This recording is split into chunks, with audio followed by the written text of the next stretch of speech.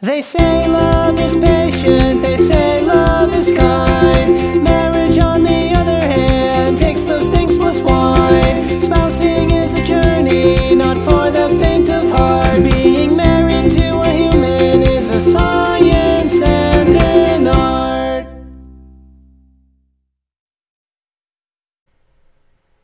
Hey, Katie. Hey, Lauren. How are you? I'm great. I've missed you. I missed you too. It is a cozy night here in Camp Hill, PA. We have snow all over the ground. Snow that made me miss Orange Theory, unfortunately, but Oh, wow. it's still cozy. And I'm talking to my favorite person on the phone, on the computer. So Yeah. life couldn't be better. Yeah. You know what? How are things That going really with you? is. Yeah. I mean, life's life, you know? Life We're- could be better on your end. Life, yeah, you know, it's all good. It's just, you know, just the intricacies of living and all the things that entails. But the I do hear day-to-day some- stresses of being a human. Yes, it's exactly. I hear some ice clinking around in your glass. Are you drinking something Oh, man. delicious? I'm self-conscious that you can hear that, but yes, I am. I am drinking. I like it. I find it soothing. Oh, thanks. My parents are coming to visit this weekend, and my parents are quite the drinkers. And so my husband stocked the bar this week, and I'm drinking a cocktail, which I normally don't get to have tasty cocktails, but I am drinking a gin and Saint Germain with a squeeze of lemon. Ooh, yum. Yeah, so this is a strong cocktail. I'll be having one exactly of these. Excellent. Yeah, Mark asked me what else I put in it, and I was like, well, the ice is gonna melt. Yes. So, Yeah. what are you drinking? Well, this is in honor of Gemma. I went to the grocery store to look for some Portland or West Coast or just not Sierra Nevada beers, and I didn't find any. Gotta that get were Wester. Yeah, I didn't go to the best grocery store. I went to the one that was on the same side of the street as the Moe's that we were eating at. Which we were eating. So your options were limited. My options were limited, but I did pick up a Stone IPA, which is, well, this particular one was bottled at the Stone in Richmond. So, hey, I think it's a step up. Progress, not achievement, you know? I completely agree. And you know what? That just made me think about how much of my choices are just based on convenience. Yes. And so the reason that I drink bad beer is because that's the only kind of beer that is available to me in the places that I go regularly. Right, exactly. It's not like I like drinking bad beer. No. Given my preference, I'd rather waste my calories on something that tastes good. Yeah, exactly. Not that I'm endorsing diet culture. That was problematic. But, Right. if I'm gonna be bulking up what I'm eating during the day, I don't want it to be something I don't like, so. Exactly. And I think ultimately it just comes down to we just need to make those better beer choices or better drink choices just available to us. Make those the convenient choices. That's what Right. Gretchen Rubin would say. The problem is out there. It's not with me. It's within the beer system. So. That's exactly right. I don't take any accountability for my bad taste. Speaking of beer, this is a strange segue. Lane doesn't really like, well, she kind of likes, I don't know, Lane, you can tell us what kind of beer you like. Speaking She of beer, likes let's beer. transition to somebody with whom we've drank beer before. Yes, right. Lane does not like wine, but she does like beer. And Lane also wrote in this week with a great question. Well, Yay, we have another listener question. Yeah, These are our favorites. Yeah, we really did. So this came to us via Marco Polo, and so I'm just going to paraphrase it because it's a little hard. What's Marco Polo? It is an app, an application that you can download. Okay, It's sort- an application indeed. All right, well, I guess it doesn't matter. Go ahead, read the right. question. It's sort of like Snapchat, but you keep all your videos. It's like a little bit more mature than Snapchat. Like, mature, like, after dark, or mature, like, Oh. the people on it? Good question. Good delineation.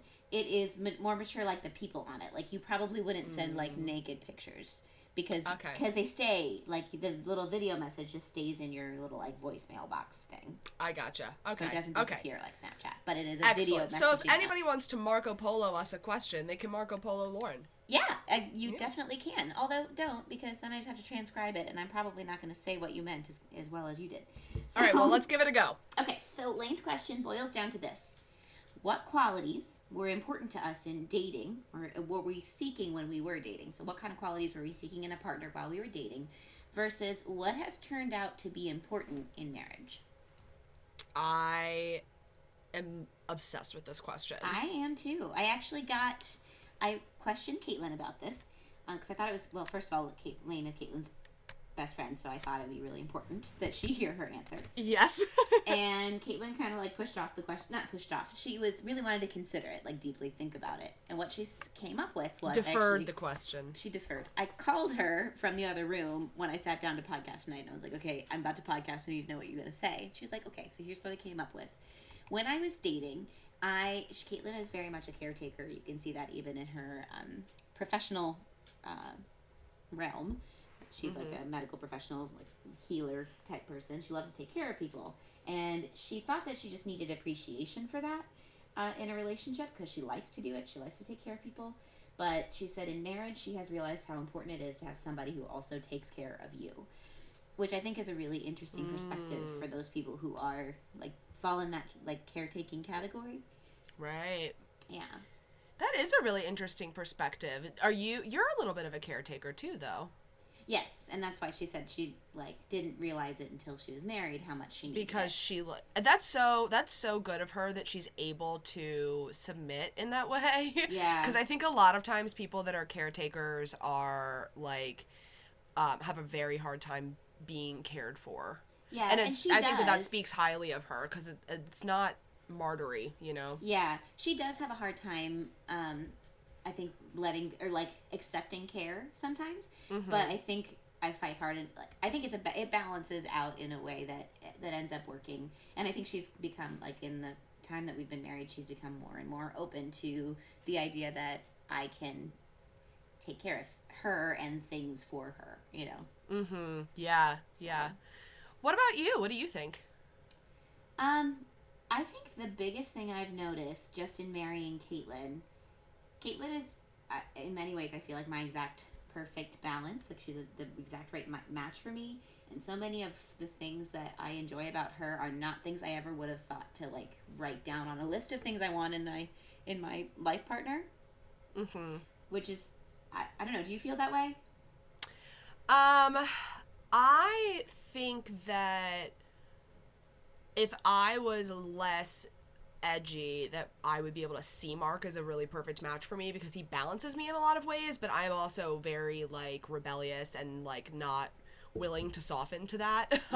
Or I'm resistant to softening to that, I guess. So, and I guess rebellious is not the right word, but I'm like, I know what you mean. Like, yeah, I worked hard to earn my independence, and I still, even in marriage, struggle to relinquish some of it, I think. But I see that the things that I would have written down on a list, the things that I value about Mark right now, that I love about being married to him, have almost nothing to do with like what I would have thought of before. Like, Mark is not at all on. I could have guaranteed you at the top of the list, before I met Mark, would have been like creative, like a creative type, like an artist of some sort. And Mark is like not an artist. No, yeah. Appreciates art, not an artist. Right. Yeah, and that's, I think, I feel the same way. I feel like I would have put things on a list that are more kind of reflective of things I want for myself. You know, like I would have wanted somebody who's very like adventurous seeking to help bring that out in myself. Somebody who's like incredibly social to help bring out like my own social. Like those are things I think I would have written down on a list. But what has turned out to be incredibly important in my marriage is, I think I can sum it up by just using the word gentle. And Caitlin's incredibly gentle with me, and I don't think that's something I recognized that I needed before, because I also thought of myself as tough, and like I thought I could take tough love. Yeah, and I have been guilty of like dishing out tough love in situations where it's not necessary in my relationship. Yeah. I think because I do that with kids all day. Like, I'm very real with my students, and so then I come home and try to just solve the problem right away with my spouse. And that doesn't actually, that's not the way you should go about solving problems. And Caitlin is Isn't very, it so very tough good. how relationships are different?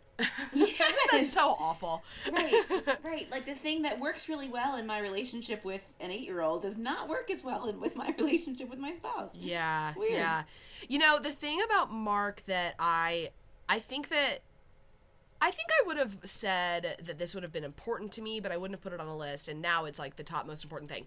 He's so reliable. Like I feel so safe with him, and I never realized before how much that's something that I need, because there's so much in my life that I feel unsteady about. Like you said to me recently in an off the air conversation about how like I feel like stuck and insecure at periods in my life, no matter where I'm at, no matter what I'm doing. Like right. I go through seasons of feeling stuck and unstable and insecure, and Mark is such an anchor to me. But you know what? I don't even know if I would have known how to quantify that before we got married. Like it's just a sense that I have now that like, I almost never, I actually never am like, man, I really wish that he like, you know, read poetry. I never wish that. But like, I always think, oh my gosh, I'm so lucky that I have somebody who I trust so deeply and so completely. Yeah. And you know, this is sort of, I think that trust comes from this feeling of, you and I both were people who had crushes that were like very intense, and like in some cases relationships that were really intense. Yeah. And like I just felt deep feelers. Yeah, deep feelers, and I felt like the need to talk about it all the time and like get all of my friends' opinions about my relationships and whatever. Drama. Exactly. And even when it wasn't like particularly dramatic, it was just like, so I don't know, like I need you to know that I'm really excited about this. I need you to know, like I need you to know this, that I think that I'm so happy, and I didn't feel, and you didn't express to me those feelings when we met our spouses. I think it was much quieter. Like it was sort of at least for me, it was very much of a feeling of calm and content. Oh my gosh, yeah. It was like peace. A locking into place. Yeah. Rather than being like, oh my God, this is the most fiery, passionate thing. I can't believe. And like, it's not that I didn't feel that way. It's that the overriding, the whole of it. The intensity was less. Yeah, because I knew it was a smaller flame because it was going to burn longer, you know? Yeah. Exactly. Exactly. Smaller flame is not the right way to say that, but it was like a different flame, you know? Well, it was blue and not red. To me, the flame was definitely smaller. Like, the pains, the joys were not as... I didn't get such an artificial high off of the joys. Like, look, Lauren, I mean, honestly... I think that there is a difference between a real high and an artificial high. And you can get a high from going on a run, but it certainly doesn't feel like doing a line of cocaine. And one of them is a healthy and good high, and one of them is a bad high. Okay, yes, exactly. That's exactly what I mean. The high that I get from Mark is a runner's high. Right. So the highs are not as high, but the lows are certainly not as low. And the highs are actually like real, and in, you know, a runner's high is better than a high from any kind of drug because it's like, you know, authentically gained, you know? Yeah. So I think that's a huge part of it, and that locks into that feeling of like reliability and the feeling of being able to commit. Mm-hmm. Yeah.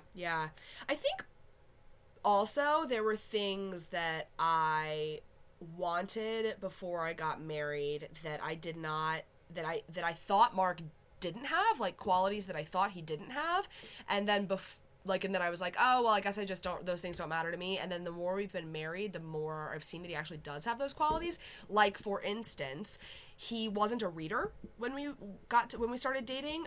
Also, I mean, like, Mark, notoriously so, was a registered Republican straight ticket voter when we first got together, too. But, and that was another thing that I thought that I needed, was somebody who shared, I thought I needed somebody who shared my politics in every single way. Mm-hmm. But what a surprise to me to find that somebody can share my values and not share my politics, you know, What a surprise. But he wasn't a reader when we first met, and now he reads all the time. He's constantly reading. He reads more than I do. And so, like, that is something that I thought I wasn't, you know, I was resigned to it, but I think it's also a lesson in, like, staying open to both how other people are and what you want, you know? Like, there's different, I want different things now that I'm 29. Like, when I was in college, I was attracted to somebody who told me that they would rather live in a cardboard box under the bridge than stop writing poetry for a living. And I was like, into that. Yeah, right. Yeah, and it's not, you know, there are no wrong ways. Well, there are some wrong ways. There are as many ways to live as there are people, as Old Gully says in Harriet the Spy. And there's not a passing judgment of like, if you decide that poetry is more important than all the other things in your life. Oh, totally. It's just, to me, I've decided that, like, stability and financial stability is way more important than poetry. Yeah. And I'm surprised by that. Yeah, absolutely. 21-year-old me would have been like, you sold out. Yeah, I know, right? I think the feeling that you're expressing about, or I guess the fact that Mark is reading now and he wasn't really a reader before, it really fits into your idea that you don't need a perfect partner, that you need a willing partner, because the thing about marriage is that you learn to grow and change with that person. Yeah. And I know that, like, we're just scratching the surface, you know? Yeah. There's going to be so many things that we don't even see. Right. And that, you talking about us scratching the surface is, like, I think also being married and being in a long-term commitment is a constant balance of naturally seeing people as very two-dimensional, right? Like automatically seeing people as two-dimensional and then having to challenge yourself to see them as three-dimensional. And when we think about these lists, which everybody has these lists in their mind, and like I'm not like absolutely these lists are realistic, and obviously you and I have these lists of like qualities we love now, qualities we loved, thought we loved back then.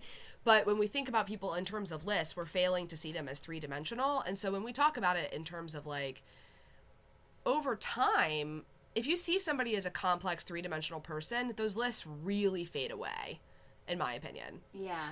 Certain things are important, but ultimately, like, I often think that if I saw Mark on Tinder, that I don't know if he's hot, but I think I would have swiped left if he had said, like, I voted for Romney. Caitlin does not talk about so Caitlin and I met on Tinder, and at the time you could put 5 pictures on, and she swiped, like, she clicked on it, and as was her ritual, she looked at all 5 pictures, but she was going to swipe no until the 5th picture, and she can't even talk about that today because it scares her so much. She's like, I would have missed out on the love of my life. Oh my gosh. Yeah. That is so crazy. Also, I cannot believe that 4 of your pictures she thought were not appealing to her. She thought I looked like too much of a party girl. Oh, well, you are incredibly social, but I think that maybe that, Yeah. Not a party girl, but, like, I can see how it could be interpreted like that. Am I gonna, like, post a picture of me at home, like, drinking tea and watching Jeopardy at 7:30? No. Well, that would have been an immediate swipe right for your wife. I know, it really would have. What was your last picture?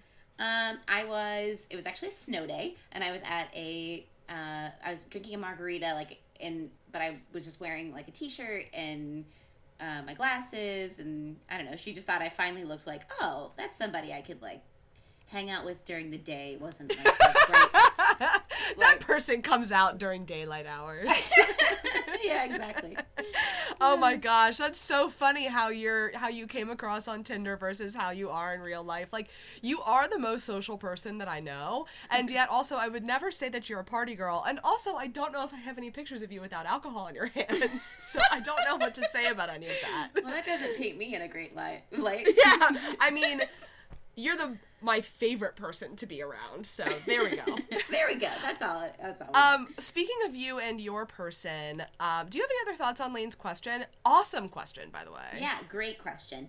I don't. I do want to hear from other people because I think it's a fascinating question. So please write in at howdoispouse@gmail.com or message us on Insta or send me a Marco Polo and just let me know, like, were there things that you thought you definitely needed in your dating relationships, or you thought that you needed in your partner, and had they changed? Yeah. Is anybody's list exactly the same? I wonder. It could be. What do you mean? Like, is anybody's list exactly, does your spouse exactly line up? Oh, they're the exact person that you were looking for, yeah. I have a list from one of our friends, our mutual friends, in my wallet of what she says that she wants in her partner. Mm-hmm. So one day if and when they decide to, make things permanent, I think we'll whip the list out. We can answer this question on a more direct basis. I love that. Let's keep us posted, Lauren. Yeah, I will. In the meantime, why don't you fill us in on the State of Your Union? Yeah, quick note, we straight up forgot to have State of the Union last week. But you know what, Insert we're going to go ahead joke about government shutdown here. Yeah, it was on Nancy Pelosi's recommendation. She just thought it wasn't right. She didn't invite us. She wanted us to suspend the State of the Union until the government was reopened. And here it is, reopened for now. Some assholes who want to go to the Super Bowl.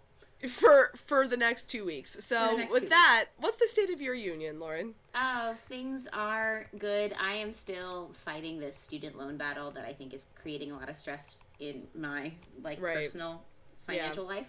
And Caitlin is still at grad school. We figured out that this Sunday was exactly 3 months to the day until her last day of school, which is huge. I can't even imagine what that's going to be like. So that's a huge light at the end of our tunnel. She has started this last semester is the most intense semester of her practicum hours or her internship, whatever she calls it, and she is taking on 24-hour shifts, which as a nurse we were really used to. I was thinking about this on our quality time episode when I was talking about being enmeshed, and I think that so much of our relationship is because we never got to see each other for years while she was working night shift. So I thought that this was going to be easier than it is, but the 24-hour shifts are incredibly difficult because she has a lot of anxiety around. I mean, I would too, because even if she doesn't have to be at the hospital if someone's not actively in labor, she can be, like she came with me to church. She can't chill. Yeah, exactly. And so, she's just sitting there. We ordered brunch the other day, and she had to get up and leave in the middle of it. And so that's been, I think, a challenge. But I have noticed growth in myself because I used to fight her shifts. I used to fight her, emotionally within myself, just, want to not deal with it. Yeah. Fight the idea that she was going to have to be leaving. And I think I've been able to become more of, the Serenity Prayer, accepting the things I can't change. And I know that if she's, and with 24-hour shifts, it's I don't see her for 2 days, Yeah. Oh my God, Lauren, I relate to that so much because Mark, for 2 years now, and I don't think he's not doing it this year, but for 2 years now, he was a track coach, a high school track coach in the Springs, and he loved coaching track. And then he would do these weekend track meets, and oftentimes, his track kids were really good, so oftentimes it would be, from January until literally, the last week of school, where every Saturday he would be gone, and I was so resistant to it, and we would get into these big fights about how, he wouldn't be around for my birthday, or for this big thing, he missed a bunch of, he missed my birthday weekend in D.C. last year, you remember? Yeah, I did. And I was upset. I was really upset. I was, really emotionally fighting it, because I was because to me, my priorities, my coworker Randy is the best, and he does not listen to this podcast because my coworkers are not currently informed about this podcast. So, but my coworker is the best. Once one day they find it, and he's always talking to me about differences in what we value and how people clash all the time and especially in couples, because Mark and I we might have the same choice, but he might value something more than I value something. And so to me, it reads as him valuing track more than me, but what it actually is I'm more of a long-term game than track. He's made a commitment to track. He's made a long-term commitment to me. So in the long game, missing my birthday party once, is not, and so that's just how he thinks in his head. But I've been trying really hard to with if it was his job, I mean, and I guess it is because he gets paid to do it, right? So it is, and that's what he'll say to me. It is his job, but I have a hard time overcoming it in my mind. Yeah, which I think is harder too with this 24-hour shift thing. Caitlin is not paid for this. Oh my gosh, that is such. The idea that people get free work from students who are almost 30 years old is exploitation. Well, so Sunday she left from brunch, went to the hospital. She was there laboring with a mama until I think she delivered at 9 p.m. or something. So or maybe 10 p.m. So Caitlin came home at around 11, and I stayed up because she texted me when the mom delivered and was like, "Oh, she delivered. I'm going to come home." And I was like, "Okay, great." Then I went to sleep, or I was waiting for her to get home. She got home. We went to sleep. 2 hours later at 1 a.m., she got a call from the hospital again. Another mom had come in, and so she had to get up and leave at 1 a.m. to go. And I'm so in awe of her dedication and her, you know, and it's the whining, and it's part of the job. The whining that surrounds this whole situation entirely comes from me, because I'm so struck by the injustice of her having to get up out of her warm, cozy bed at 1 a.m. to do something that we're actually paying for her to do, rather than her getting paid to do something. Right. And, like, I don't know, she's just incredible. She's an incredible symbol of strength and just, I don't know, she knows how to, like, have a job and do it in a way that I just don't think I will ever comprehend. Yeah, she's really, well, to me, that is, I'll never care about a job, any job, enough to be willing to do that. You know, like, that's, to me, I would rather quit and do nothing than wake up or be anxious for 24 hours, even though I love what I do. And, like, that's why I'll never do something where I have to be on call. Like, for me, I have a lot of boundaries about what, as a social worker, what I'm willing to do with my time. Well, and she's, oh, shoot. Well, and she has made some choices that hopefully in the long run, and, like, maybe do you think she gets around it in her head by saying, like, this is a short-term thing? Well, no, she's the acceptor and I'm the changer. You know how we've discussed this? I don't know if we've talked about it on the pod. Just a quick little... Side note, in Serenity relationships. Does this come from Gottman, Katie? Yes, okay. Serenity prayers. Yeah. The Serenity prayer relationships. In relationships that follow this model, there's one person that accepts things and one person that changes things. And I'm the changer, so I'm the person that's going to be negotiating, which is why I am where I am with my student loans.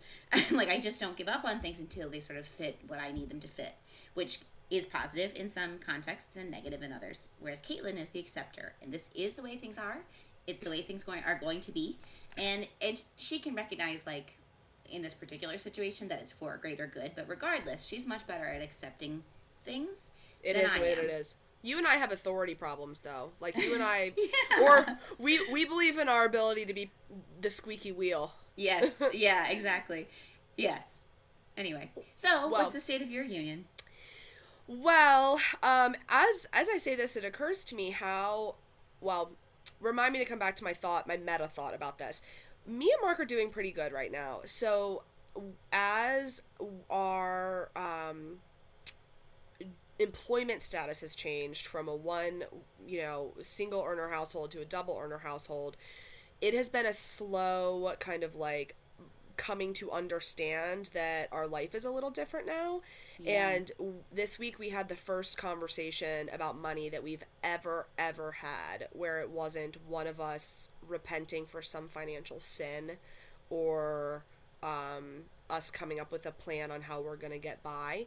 Yeah. It was the first conversation in our entire relationship where we discussed what we were going to do with excess funds. Right. And we've never ever had that, because in our entire relationship for 2 years we were together, but not really, our lives weren't bound together, and Mark saved a ton of money, during those 2 years. Then or prior to meeting me, he always says that, like, he saved plenty of money before he met me, which is true, but it has nothing to do, correlation is not causation. Yeah, exactly. So and then we lived together for 2 years, and then I went to when we were living together, I was in grad school, and then he went to grad school. So we've always been in this situation. And so you have 3 months until you guys hopefully are going to be in a similar situation. And I just, from the other side of the bridge, it feels like I almost wasn't going to say it because I feel bad, because I know how much pain and anguish you're in right now, and, like, uncertainty and instability. No, it feels good to me to hear it, like, knowing that there's an end point.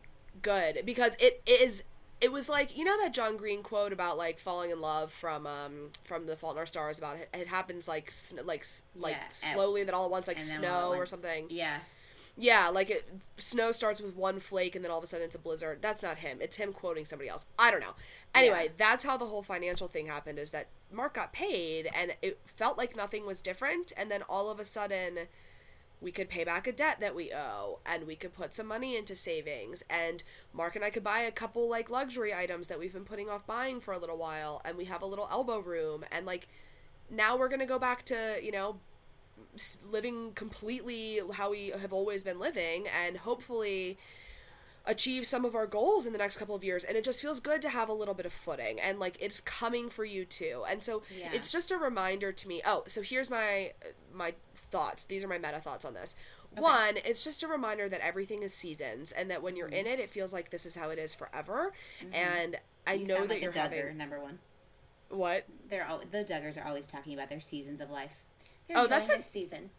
That's a Christian thing. In a lot of Christian circles, I've noticed that my Christian friends, or my friends that are versed in Christian like buzzwords, talk about seasons a lot. But I think it's very apt, and it's not a necessarily Christian thing. So this is during seasons of our lives. It's easy to think that is the only season that we're ever going to be in, and that it's surprising to me that spring has come in this regard, and spring is coming for you, is what I want to say. The second thing that I was going to say is, it strikes me how much of the day-to-day life, when we do this podcast, we're talking about like big issues, but then when we talk about the day-to-day stuff or the state of our unions, it almost always is about money. And I just think about like how much of our relationships are it's like the number one financial management. Like we're managing a small business being married. Yeah, Katie, that's a really good point. Yeah. And I've never really thought about it until I realized that every week when I say, how are you and Caitlin, and you say, how are you and Mark, we were both like, oh, well, here's the status of our bank accounts. We're still broke. Still broke. Less broke than I used to be. Still don't have a house. Student loans. Yeah, right? Yeah. Yeah, wow. As you said, it's the affliction of our generation. Yeah, it is. It really is. Yes. I think that really, like, resonates with me, and I can't wait to, like, mull that over for the next week. Additionally, I want to recognize that Katie and I both have an immense amount of privilege. This is not something that we're anticipating having to deal with forever, but I think about that all the time. All of the families that are out there that are single income or don't have, that this is like life for always. Yeah. It has like such an incredibly far-reaching impact on a person's health, on a person's mental health, on a person's physical. And on their children, and the way that the development is impacted. It's an unreal, really, to think about. And why are we like that as the richest nation? Well, at least the top 2 richest nations on the earth. Yeah, that doesn't make sense to me. We shouldn't be doing this. Poverty shouldn't be as hard as it is. Right. I'll never forget when in social work school, one of my super radical professors told me that, and I don't know the exact stats on this, but she said that we have more empty, vacant houses in this country than we do homeless families. And so if we gave every single vacant, like if we put a homeless family in every single vacant house in this country, we wouldn't have any more homeless families. That is sickening. Isn't it pretty sickening? Mm-hmm. But, I will say that, like, for folks like you and me, even though we come from a big place of privilege there, the anxiety is totally real. And I think it is an important thing to remember, that it's really healthy for you and me to remember that it's going to end, because I think people have a tendency to do this thing called, there's a word for this in Sanskrit, it's called prapancha, which is when people, like, it's the tendency it means to proliferate. It's the tendency of the mind to kind of project a whole movie into the future about the current emotional state. Wait, can you say the Sanskrit word again? Prapancha?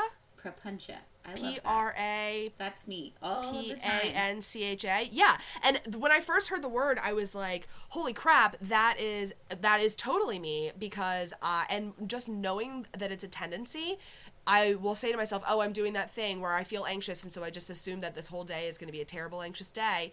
And then that immediately helps me to remember that anxiety comes and goes, right? And, like, so what it's helpful for folks like you and me who are in a place of privilege where this being broke, we're not poor, that is temporary, so we can save the energy that we would spend being anxious and devote it to, like, lifting other people up. Yes. You know what I mean? That is such a good point. And I think so if you're looking for an excuse to stop the anxiety, there it is. Good one. Something I was thinking about today is that I think the most frustrating situations for me are because I'm always in a state of prapancha. Can you be in a state of prapancha? Oh, yeah. No, I live here. This is where I live. Yes. Address 123 Papuncha Street.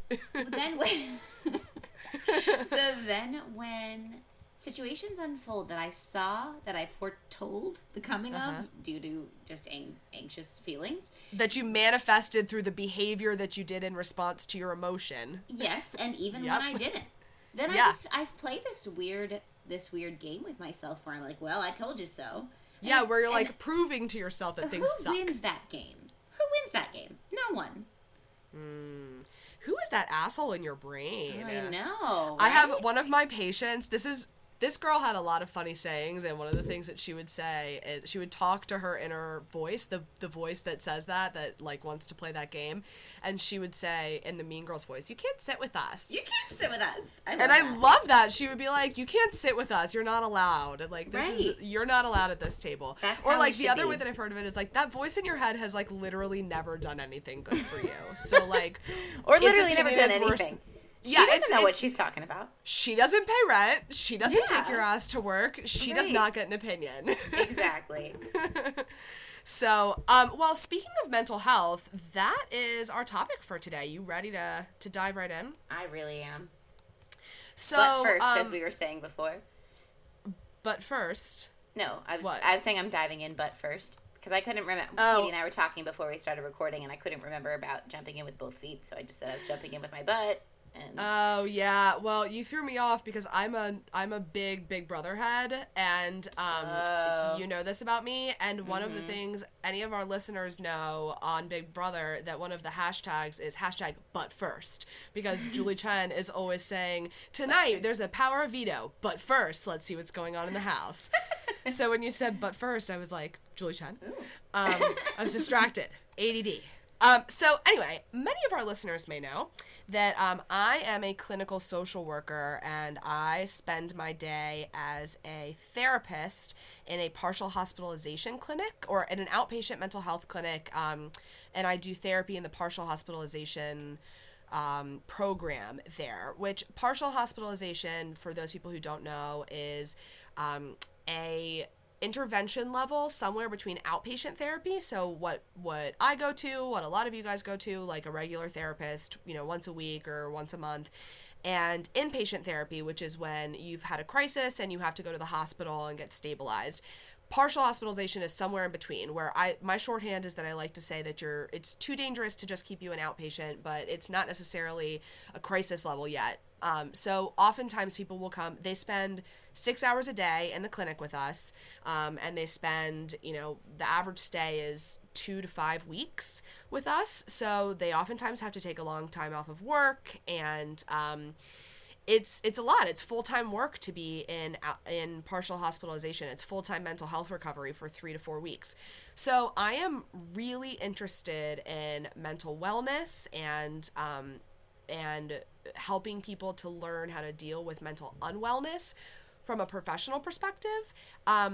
And also, I am a person who experiences a lot of mental health symptoms, and my mental health is something that is a huge topic of conversation, both in my personal lives and in my marriage. And so I thought maybe some of our listeners would have similar experiences. And even if it's not a huge topic of conversation in your marriages, I think it really should be. I agree. And I'm hoping that even if it's not, that maybe we can encourage you to incorporate mental health into a regular conversation in your marriage.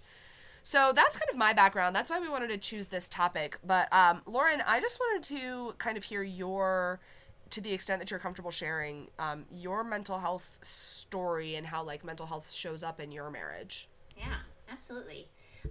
Well, I am actually the daughter of a social worker, or my mom has a degree in a master's degree in rehabilitation. So she has done a lot of counseling in her professional life, and I think in parenting, she instilled a lot of really healthy coping skills. In at least I can say that from usually when I'm stuck with something I don't know what to do, thinking about something my mom has said has been very advantageous and given. Yeah, your mom is sage. She's got a lot of wisdom. Yes, she sure is. I frequently think about things your mom says. Yeah, well, and I that's huge, and I think that has helped combat a lot of things that might otherwise send me into an anxious spiral, or I do think that I have been blessed with overall just a pretty even keel emotional state. But when the going gets tough, I think I definitely lean on the teachings of my very wise mom. Yeah. Mental health has definitely been an omnipresent factor in my life, in my own mental health status, and then also with just the people that surround me. And I've, especially in the last year, experienced a lot of very close people who have really come to a breaking point, which I think has been, I think that's just that is part of just living in this world. Are you caught up on The Good Place? I'm not totally caught up on The Good Place now. Well, then I won't go there because I don't want to spoil it for our listeners either. I'm a binger. Like, I have to wait till the season's over. Yeah, no, I get that. Caitlin and I we just started watching a season of something, and then we realized it wasn't done, and so we went back and watched it. Now we're going back to watch an old season so we can watch them all. But anyway, one of the themes this season is just the complexity of life. And one of the things that my mom is always saying is that we don't give enough space in modern day life for our mental health and the mundane things that we need to do to maintain our mental health. Oh my God, example, so true. Sleeping regular hours, that's huge in the mental health world, and getting a healthy diet and getting, eating healthy foods. Those things are things that we kind of, we don't make enough space for. We're busy as a society, and we give each other awards for that. So I think that's just something that I've been really considering lately. Yeah, the basic day-to-day things that you do. Mental health is not just something that you have or don't have. It's not that we have such a problem. I should say, let me pause before I speak, like, reactively to this.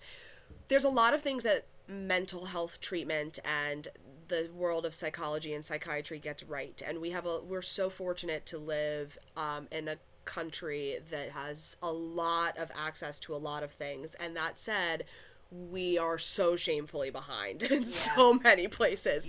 And so one of the things that's like a big like mistake is to think that mental health exists in some kind of like dichotomy where it's either you're mentally ill or you're mentally not ill, and like that is not how it works. It's all on a spectrum, and you have to actually work for mental health, and that has been a surprise for me. That is not something I was not taught that as a child. I was taught I don't really know what I was taught, but I know that I was not taught that. I was taught that if I feel, not necessarily to do anything about it, but to feel really bad for myself that I feel bad. And it's been in my 20s that I've learned, and I'm still in the process of learning how to heal myself and keep myself healthy. Yeah. Caitlin and I quote you regularly because Katie and I once in a conversation about mental health, Katie said that that a person is not responsible for their mental illness is not the right word, not the right term to use, but you're not responsible for your predispositions to any of a myriad of mental health challenges, but you are responsible for maintenance. And so I think that's something that we keep in mind a lot, Caitlin and I do, when we're talking about our mental states in our this particularly stressful time in life. And I'm not responsible for the factors, but I am responsible for keeping up with it. Well, and I mean, to boil it down, and like I've flat out said it to people, and I think sometimes I tend to develop really tight rapport with my patients, just because I'm sociable, and so that allows me, I'm fortunate enough that my ability to develop rapport with people allows me to give it to them straight sometimes. I was gonna say, be a little more real. So I will straight up tell somebody, like, look, it's not your trauma isn't your fault, but it is your responsibility. Like, it's yours now, and like you're stuck with it, and so you can, and that hurts, but what do you want me to, like, what is the other possibility there is that, for me at least, I can sit around and feel bad for myself about it, and I did for a really long time, and I still do sometimes. Like, that's a habit of mine, is that I'm depressed and I think, oh my God, I feel so bad for myself, but I have to remind myself of the truth that I am actually, like, so much, in some ways, I have so much power in my life that I tend to discount when I'm feeling that, and I don't know, that's just something that I haven't, and in a lot of ways that's something that my partner has helped bring to like light for me, is how much I have power to maintain my mental health, because he just kind of intuitively knows that he's one of those people that loves to exercise. And when he stops exercising, he notices how terrible he feels. And that has just taught him about the importance of maintaining certain habits. Which seems so mundane and silly. And, like, of course, we're not just saying if you are experiencing depression, go out for a jog. Like, that's not... Oh, gosh, no. That's not what we're saying. Yeah. But, like, I'm saying that, like, for me... You need to look at your health holistically. Right. For me, like, an example of this is that this time, or not this time last year, but last summer, I believe on the very first pod that we ever released was I talked about how I went off my meds. And, like, that was really irresponsible of me.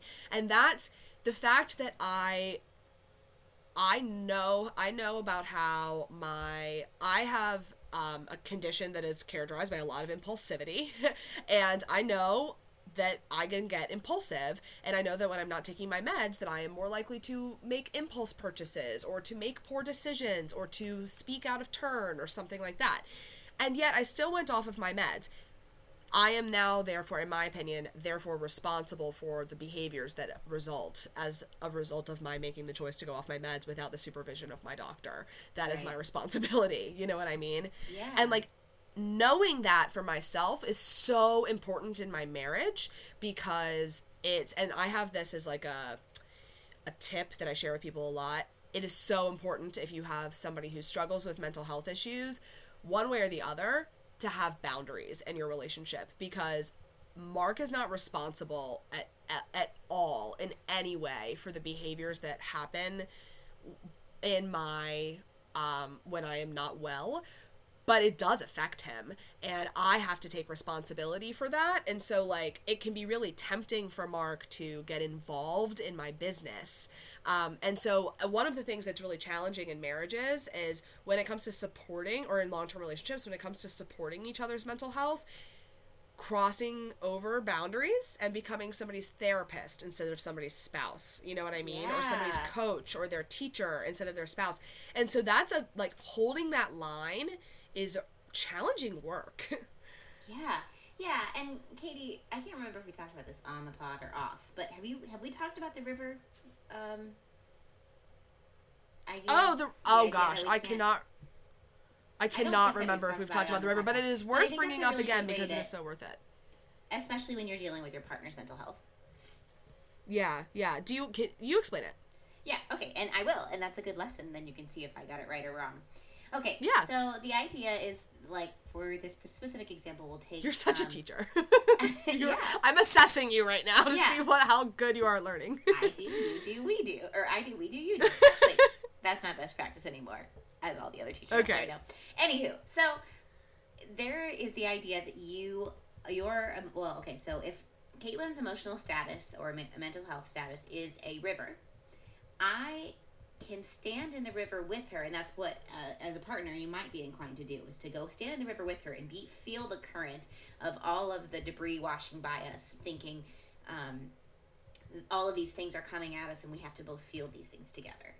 And actually you are no help to that person if you're standing in the river with them. Really, what you need to consider is that you're standing on the bank. And if I'm standing on the bank and watching this emotional current flow, then I am more likely to be able to send out a buoy and help, A, or B, just acknowledge that person is there and that's what they're feeling, and letting them be there and feel that, as long as it's in a safe space, which a river is not really that safe, but go with the metaphor. If that's her emotional mental status for that moment, I don't have to feel that. Right. And being an empath, I think that's a thing that I very much struggle with. I really need Caitlin to feel like okay all the time, or that's what I want, and that's not realistic. Right. Well, you did a really, really good job, and I'm gonna just elaborate on that a little bit, because I think that the metaphor is helpful in a number, the whole idea is the idea of a compassionate detachment, so that you are observing Caitlin's emotional process instead of getting involved in it. So you can say, literally saying to yourself, or whoever your partner is, literally saying to yourself, Mark is really stressed out right now. Like, yeah. Mark is experiencing anxiety. And instead of getting freaked out about it yourself. So the idea is that, the metaphor is that, like, if you are in a river that is just flooded with debris and the river is rushing and the debris is hitting you, and that's what it feels like when you have really intense anxiety, right? Like when you're completely emotionally flooded. And if I were to say to you, like, all right, now I want you to, like, figure out a way to get yourself out of the river and, like, you know, navigate the debris and don't hit anything that's going to hurt you or whatever, it would be incredibly difficult to do so because you're so overwhelmed, you're so caught up in it.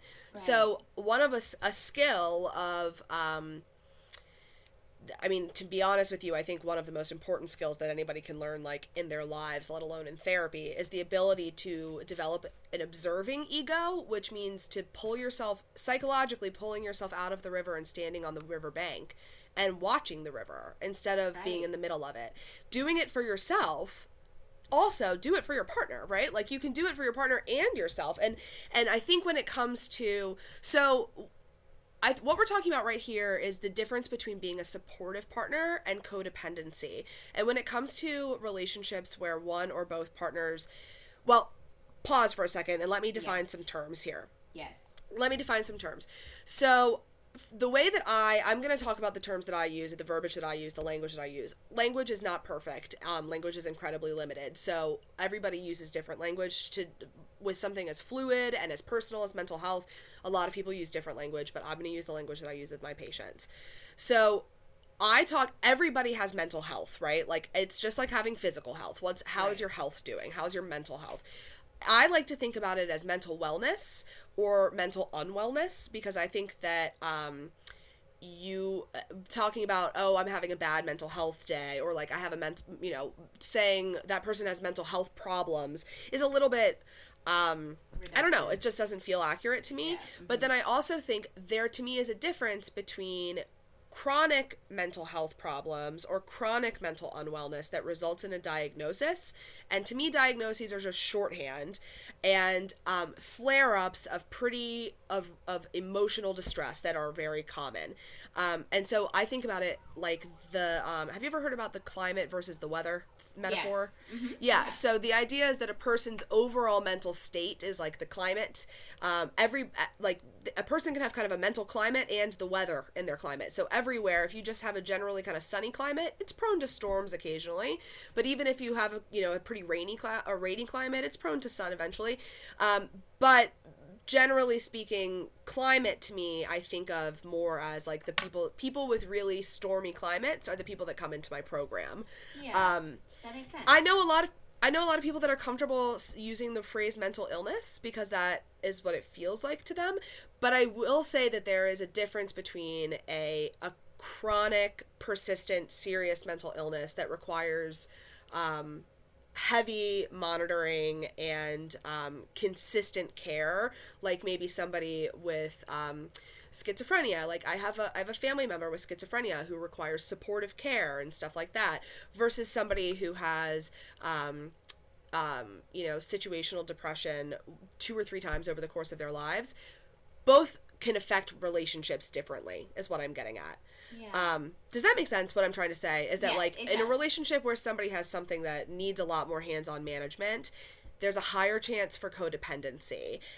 Whether it's an addiction or a serious mental illness, like schizophrenia or bipolar disorder or something that isn't very well managed, it's important that both partners are taking consideration to not fall into the roles of like the comforter and the patient.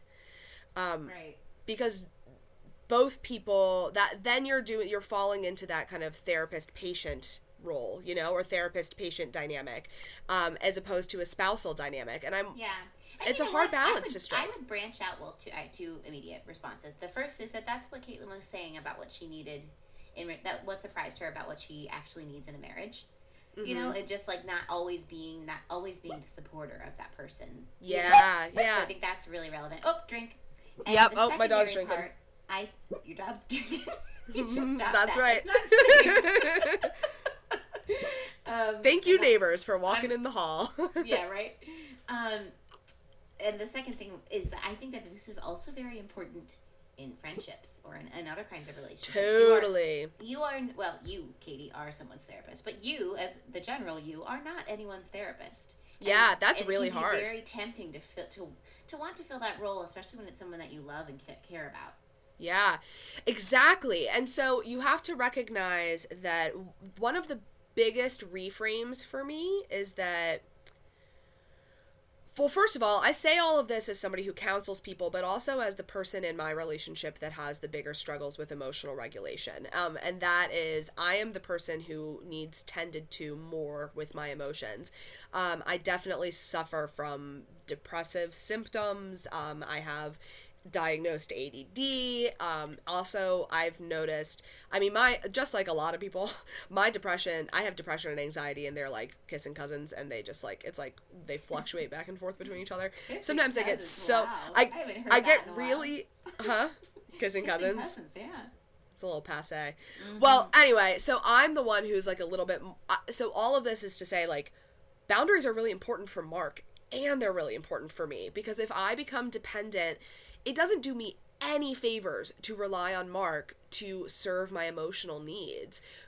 Because what if, like, first of all, what if worst case scenario? But second of all, the amount of growth that I have done and the amount of gratification that I have gotten from working on my own, and from Mark is certainly my support, and he will sit there and he will listen to me, but he certainly will not enable me. Like, he will not enable me. He does not.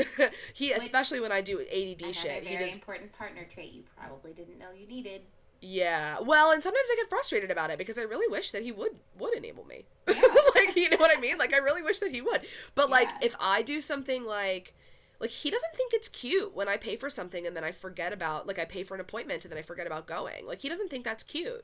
And he's not rude to me about it. He's understanding, but he holds me to a high standard, right. And that is really important to me. Because he is more invested. That's true. On a day-to-day. And probably also just because of the person that Mark is. But this harkens back to our discussion of what we're willing to hear from our partners that we may not be able to hear from other people. Yeah, and you and I talk about that a lot. So here's another part of this, is that in a relationship, in a marriage where there's, whether there's climates or weather that can be stormy, you want to make sure that there is trust before you offer certain types of support, meaning that, like, you, for me at least, Mark has to really, like, we have to be in a really safe place for Mark to be able to give me critical feedback, because he also recognizes that, here's something key about it. I'm kind of fumbling through this, but here's something key about it. He knows me well enough to know what is helpful and what is not helpful. And I know him well enough to be able to trust that he knows that. Does that make sense? Yes, it does. So, like, I think that it's extremely important to be very, I don't know, more like it's better in a relationship to be like a supportive presence than a counselor, in my experience at least. Yeah, I think that's very difficult for people who, I don't know if this is difficult for you, but I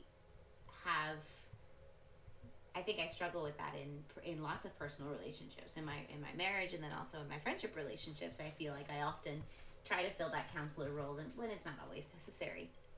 Well, and so part of the reason why I say this too is that for you are a supporter, and like in our relationship, it's not like you haven't had your storms, but like would you say that out of the two of us that I like am more like chronically symptomatic? I don't know that I would. I think especially because I think that you and I are very good at talking things through. And I think outside of my spouse, you're probably the person I could hear things from the best. Yeah. So I think that, I don't know, I think usually, and I think vice versa, I would hope that's true. Like, that you usually... Oh, no, yeah. I think when we have a way of talking to each other where I don't feel like I'm your counselor, I more just feel like a sounding board, you know? Right, and also you counsel me. Well, I think that part of what makes our ability to support each other while also providing counseling to each other, because I certainly think that I seek counsel from you in like a old person, I go to a member of my bridal party for counsel about my marriage kind of a thing. But because I think that that's like I think that's a cutesy way to use that word. But I think that one of the things that makes that functional for us is that we both really take each other's feedback in stride, and we don't get attached to the outcome of how the other person takes it or not. And we also, I think, have very good boundaries in terms of, like, if you call me, like the other night when you called and I couldn't answer, I knew that you were going to be okay, because I knew I needed to put my attention elsewhere, you know? I'm having a really hard time even remembering what it was that I called you about. It was just something that was going on. Obviously, I'm okay. Life. Yeah, exactly. And it was one of those things where it's like, with some people... Oh, I remember. Yeah, that I saw you calling, and I was like, I know this is not about the podcast, because it's kind of like a weird time, and like, I knew that you probably... And I was like, if it's a huge thing, and you text me about it, then I will, of course, call you. But I think it was like a conscious decision that I was like, you know what, actually... I mean, I was doing something else with Caitlin, and she was not feeling really well, and so I was like, I'm going to put my attention here. Yeah. If Katie really needs me, if it surpasses like a certain, then she'll let me know. But I was able to just say like, hey, like, you know, I'm busy and doing this right now, but, you know, XYZ, and you were like, yeah, no, it's good, like, we'll talk later, and it was okay. Like, I knew you were going to be okay. Right, So I think for that reason, I don't ever feel like, I don't know. Do you feel like you are more emotionally, oh my gosh, totally. Storms? Yeah. Oh, I feel like my climate is pretty stormy, actually. Although in my time, there's been some climate change in my brain, in the past several years, for the better. I don't want to extend that metaphor. I feel like I want to make that a long joke, and I don't have to. I'm gonna resist the urge. Yeah, I feel that you saying that is a lesson to me, that oftentimes it is always a lesson to me that I do not come across the way that I feel internally. Yeah. And I remember once at my old job asking one of my old coworkers, like, can you tell what a fucking disaster I am? And she was like, I have no idea what you're talking about. And I truly believed that everybody was like whispering about how I was falling apart at the seams. And she said, it's probably a blessing and a curse that you don't always project like the whatever storm you're feeling inside. Yeah, that's true. I mean, because I'm capable of communicating it, but like, I can drop that anxiety. Like, I already have the pain of like being stormy on the inside. I can drop the secondary pain of like everybody else being worried that people can tell. Yeah, I that's pain I can give back for free. But I definitely think that out of the two of us, but maybe I also think of myself as having, in a lot of ways, I think of myself as having like a troubled childhood, which is so silly, because I did not. I had two parents who totally loved me. This podcast is not for me processing my own experience, but I'm realizing the narrative that I've told myself is not necessarily the true narrative as we're talking about this. But I will say that like I tend towards emotional drama. That's what I'll say. Do you agree with that? Yeah. I'm an emotionally, and I think that everybody who listens to this that loves me will agree with that I tend towards emotional drama. I am learning to tone it down, but because I tend towards emotional drama, I often feel that I need people. And it has been so, honestly, Lauren, if I didn't have people like you who I trusted, and I know that if I needed you, you would call me, you would return my call in a moment. Yeah. I know that deeply in my heart. So when you don't answer on a night where I feel like I really need you, and you don't answer, I know that you're probably saying to me, think about this if you really need me. And then I think about it, and I say, do I really need her? And then I say, actually, I don't. I can handle myself. And what a gift that I have the opportunity to step back and think, do I have an opportunity to handle this on my own?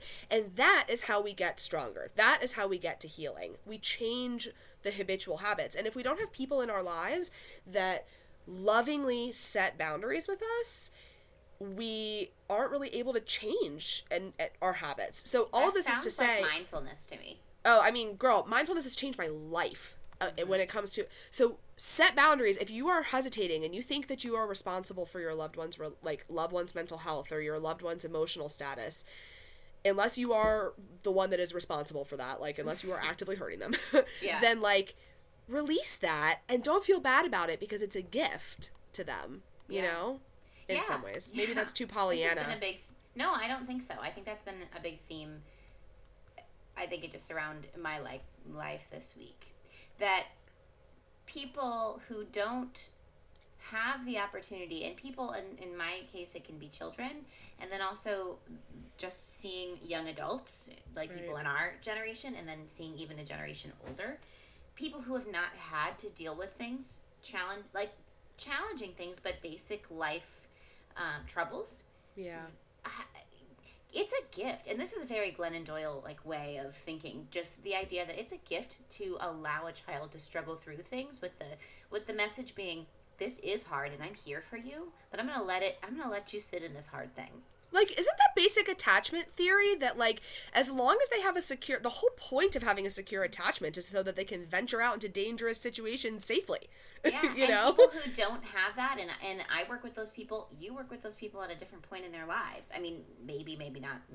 People's mental health is a multifactorial equation, but I can see kids whose parents really try hard, and I know it comes from a place of love, to really try hard to mow the lawn so that they never have to walk over a stick, you know, and those kids don't have the opportunity later on they don't have the low stakes problem solving when they're young to be able to solve higher stakes problems as life gets more and more complex. Yeah.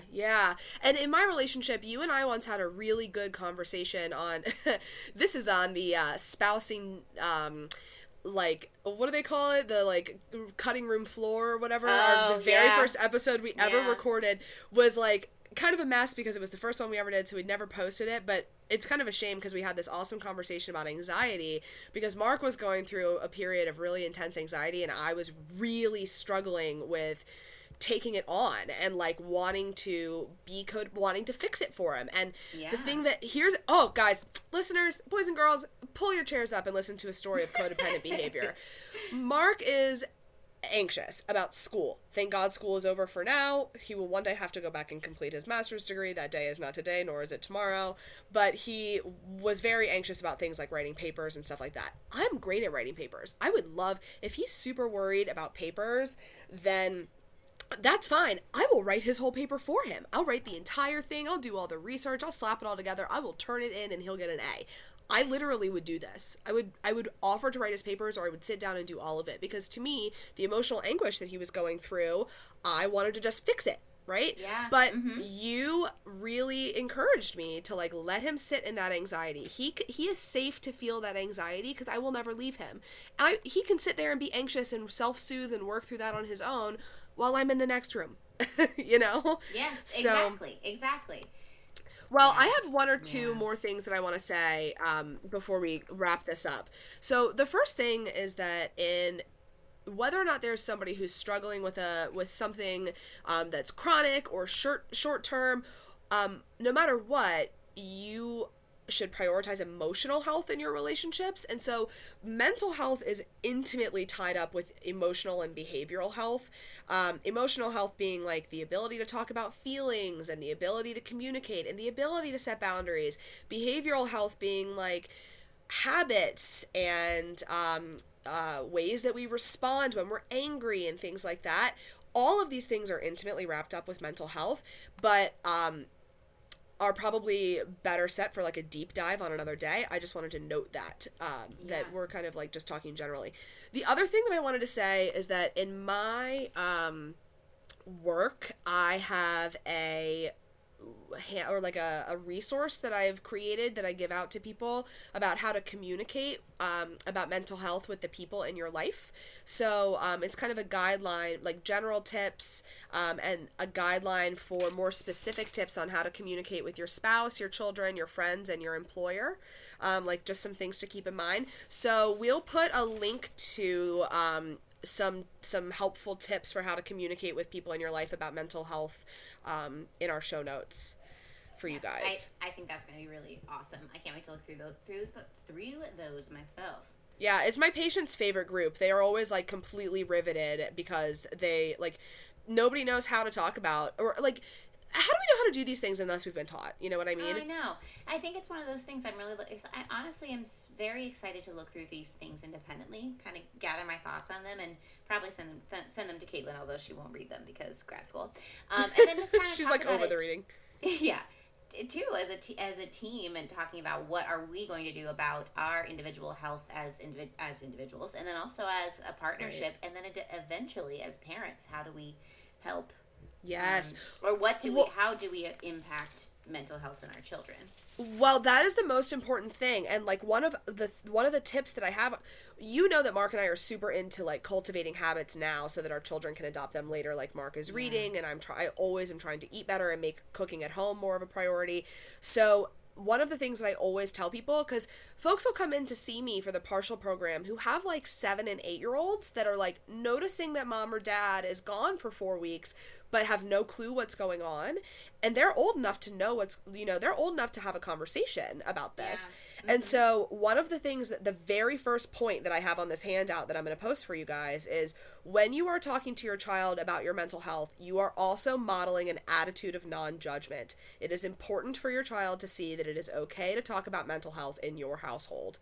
And like, it is so important. And because even if you're, and obviously, you know, say things in an age appropriate way, but having open, honest discussions about them. If I had known, and to be honest, my mom didn't know this, and so it's not her fault. She didn't know this at the time, and I don't even know if her therapists knew this at the time. This is kind of cutting edge information.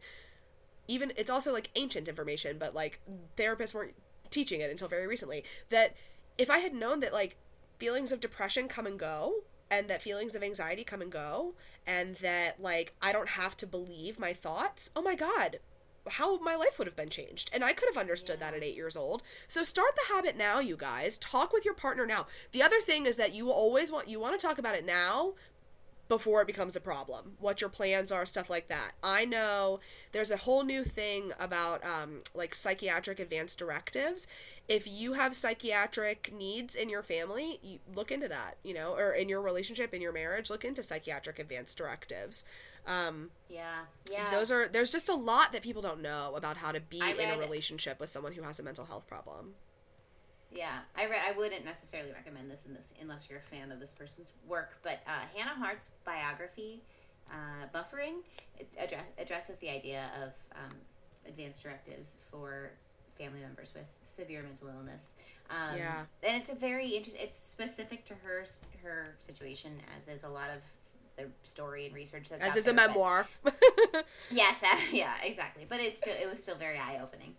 Yeah. And it can be important to have because, like, if you are somebody who, you know, that can be a loving act. If you are the person who might need that advanced directive, it might be a loving act for you to initiate that conversation with your partner and take a stress off of their shoulders, you know. I think a lot about how Mark's willingness, again, with the perfect partner and the willing partner, Mark's willingness to be there for me with my mental health and my storms and my climate is really what I need, but he also has no idea how to be sometimes. So a lot of times he just shuts up, and when I have the knowledge, he's always so relieved when I'm able to share it with him. Like if I send him, there's actually a whole blog out there for how to be married to a person with ADD, and I'll send him articles sometimes and I'll be like, do you relate to this? And like, he's like, yes. Yeah, he's like walks into the kitchen to every single door open in the entire kitchen. And like that's in some ways, when I'm feeling good, I'm happy to take responsibility for educating him about what's going on with me. He doesn't know. So anyway, that's that. We will certainly do a parts 2, 3, and 4 at some point. Yeah, I think that would be really interesting, and I think that I also am curious to know what our listeners' experiences are with. Obviously, you don't have to get into your personal health history, but I am curious. How do you feel about your mental health, your partner's How do you best support your partner? And how do they interrelate? And those are things I'd really love to address in another episode. Yeah. Oh, totally. And also, like, I want to get back into that idea of emotional health, because emotional health is totally separate from, like, mental health, the way that we think about it, and, like, mental wellness and, like, the medical industry of mental health. And every single relationship that involves a living human being has emotional health issues. Like squares and rectangles. Yeah, they are squares and rectangles, right. Emotional health is part of mental health, but mental health is not part of emotional health. Right. And a lot of people believe that, like, emotional health isn't important and, like, those relationships don't do very well. So I can speak, my parents were in one of those and they got divorced. So, I can't wait to do a deep dive. Yes, absolutely. A deep dive. I love it. Okay. What are you into this week, Lauren? I am still nursing the big hole, the gaping wound in my life that is left by the absence of having finished Orphan Black. Honestly, truly one of the best TV experiences of the last 10 years of my life, easily. So if people have some recommendations that are similar, my qualifications, I can handle, so I need it to be female driven. I need, like, probably a female central character. Those are the things I find myself most captivated by. I can handle a certain degree of violence for a very well-crafted story. I'm not a Game of Thrones person. It was too violent. It was and the story is too convoluted. Yes, exactly. I can do a certain degree of science fiction, but the characters need to be grounded. So anyway, this is my all call to you. What should I watch? But have you watched Derry Girls yet? I'm watching Derry Girls. It's such a tone shift from Orphan Black that I haven't, like, really deep, like, I haven't really, like jumped all the way in yet. It is a tone shift. Yeah, so I'm looking for another, like, drama, thriller type, character-driven. She's already watched Killing Eve. I loved Killing Eve. I loved it. Cannot wait for the second season. I anticipate that it's coming for us in the next few months. So anyway, give me your recommendations. Have you tried to watch Jessica Jones? I know you're not, like, super into comic books. No, I did watch the first episode, and I actually was compelled. It's dark and female-driven. Yes. We also started Broadchurch, which is oh my god, I thought you were going to say Broad City, and I was like, oh my god, new season's so good. Oh my god. Okay, so it's not on Hulu yet. I'm so, like, I need to just figure out. I guess I could download the app. I got the hookup. Comedy Central. Yeah. Yeah, you just let me know. The hookup's the Comedy Central app, so. Yeah. I got that. I can download and it's an application. I don't know if you've heard of those. I don't know if you know about this. It's, like, really hip. Like, but wait, okay, so what I am going to recommend this week is the RBG documentary about Ruth Bader Ginsburg. Oh, that was good. It was excellent. It's very well crafted. You watch her journey through her court cases from even before she was a Supreme Court justice all the way through today.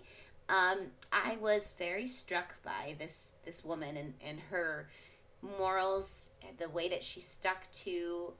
Clinton actually heavily advised her not to bring up the abortion issue during her confirmation hearings. This was in 1993, which it's still such a hot button issue, but even then, and just her moral standing and the way that she was able to, very without getting into the hot water, just to boil down the reason that reproductive choice is so important in the fight towards equality for women.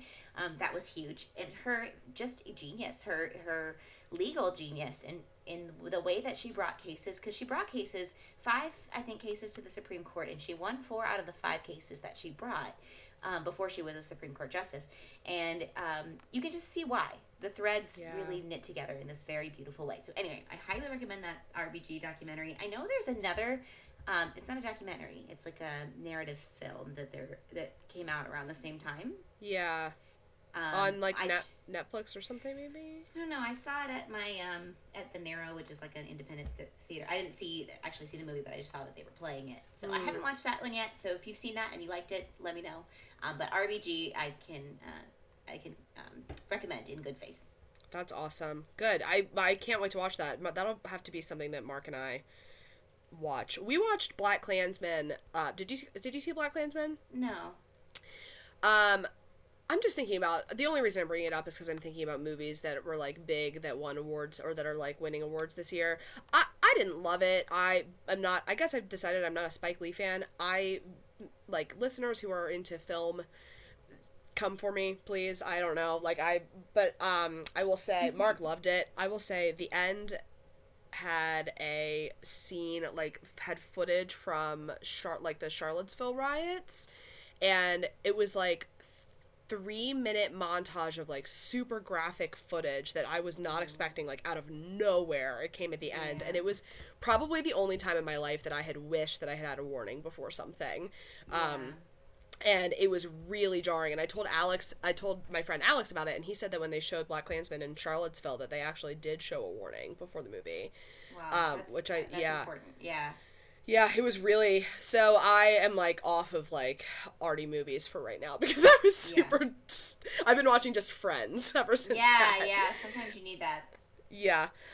So this week I've got two kind of small recommendations. The first is, I hesitate to recommend this because I can't endorse 100% of what she posts, but I've been following this Instagram account for some time now that I really love. It's, speaking of mental health, it's The Holistic Psychologist. Her name is Dr. Nicole LaPera. She is a psychologist out of, the Philadelphia area, actually, and she has, like, a pretty thick Philly accent, which I find to be delightful. But it's the holistic psychologist on Instagram, and she just posts so much really interesting information about the mind-body connection. And you know that Lauren, that I've been getting increasingly interested in the mind-body connection and the relationship between how we treat our bodies and how it affects our mental health. And this woman just really speaks a lot of really interesting wisdom in that area. Some of what she gets into is a little bit woo-woo for me, and I'm, like, open to it being, like, real, but also it's not for me at this point in my journey. But I find myself, like, going back and rereading her Instagram posts and, like, waiting every day for her stories and stuff like that. So, The Holistic Psychologist on Instagram. And the second recommendation that I have is, I claimed this. So everybody knows that Lauren and I subscribe to John Gottman's, the Gottman Institute's newsletter, Marriage Minute. And last week they gave a really good piece of advice, which was that when your partner, and this ties in with today's theme, when your partner is going through something, you should ask them, instead of trying to fix it or just jumping in or volunteering to solve a problem, ask them, how can I support you? And it reminds me of what Brene Brown says, which is, what does support look like right now? And I just love that. And it's a good reminder to do that, not only with your partners, but also family members and friends. Because oftentimes the way that people want to be supported is really different than how we want to support them. And the way they want to be supported is often way easier than what we were going to do. Yes! Oh, that's a brilliant point. Yeah, it's often so much easier to just, like, be there for someone than it is to, like, fix their problems. Again, with the boundaries. Yes. If everybody just was responsible for themselves, we'd all be happier. It's way easier. Yep. Mm-hmm. We'll have spoons for other things then. I'm saying, I'm all about the spoon preservation these days. Mm-hmm. Yeah. So that's it for this week, Lauren. Did we spouse? Yes, we did. But before we we put a button on the spousing, make sure you find us on Instagram at How Do I Spouse. Please rate and review our podcast, and we'd love to have you recommend it to people if you're enjoying it. And email us all of the questions that we asked you throughout the course of the episode, including how do you view mental spousing. Mental spousing. And mental spousing. Yeah, how do you do your mental spousing? I'm sticking with it. I just want to know about your personal experience with the intersection of mental health and marriage, or mental health and long-term relationships. Yes, and also I need a recommendation for something to watch on TV, because I really miss Tatiana Maslany. So that's actually the most important part of all. That's really the most important thing I need from you. Okay, and we love you all, and Katie, and I love you. And I think we spoused. I think we did it. Love you. Love you. Bye.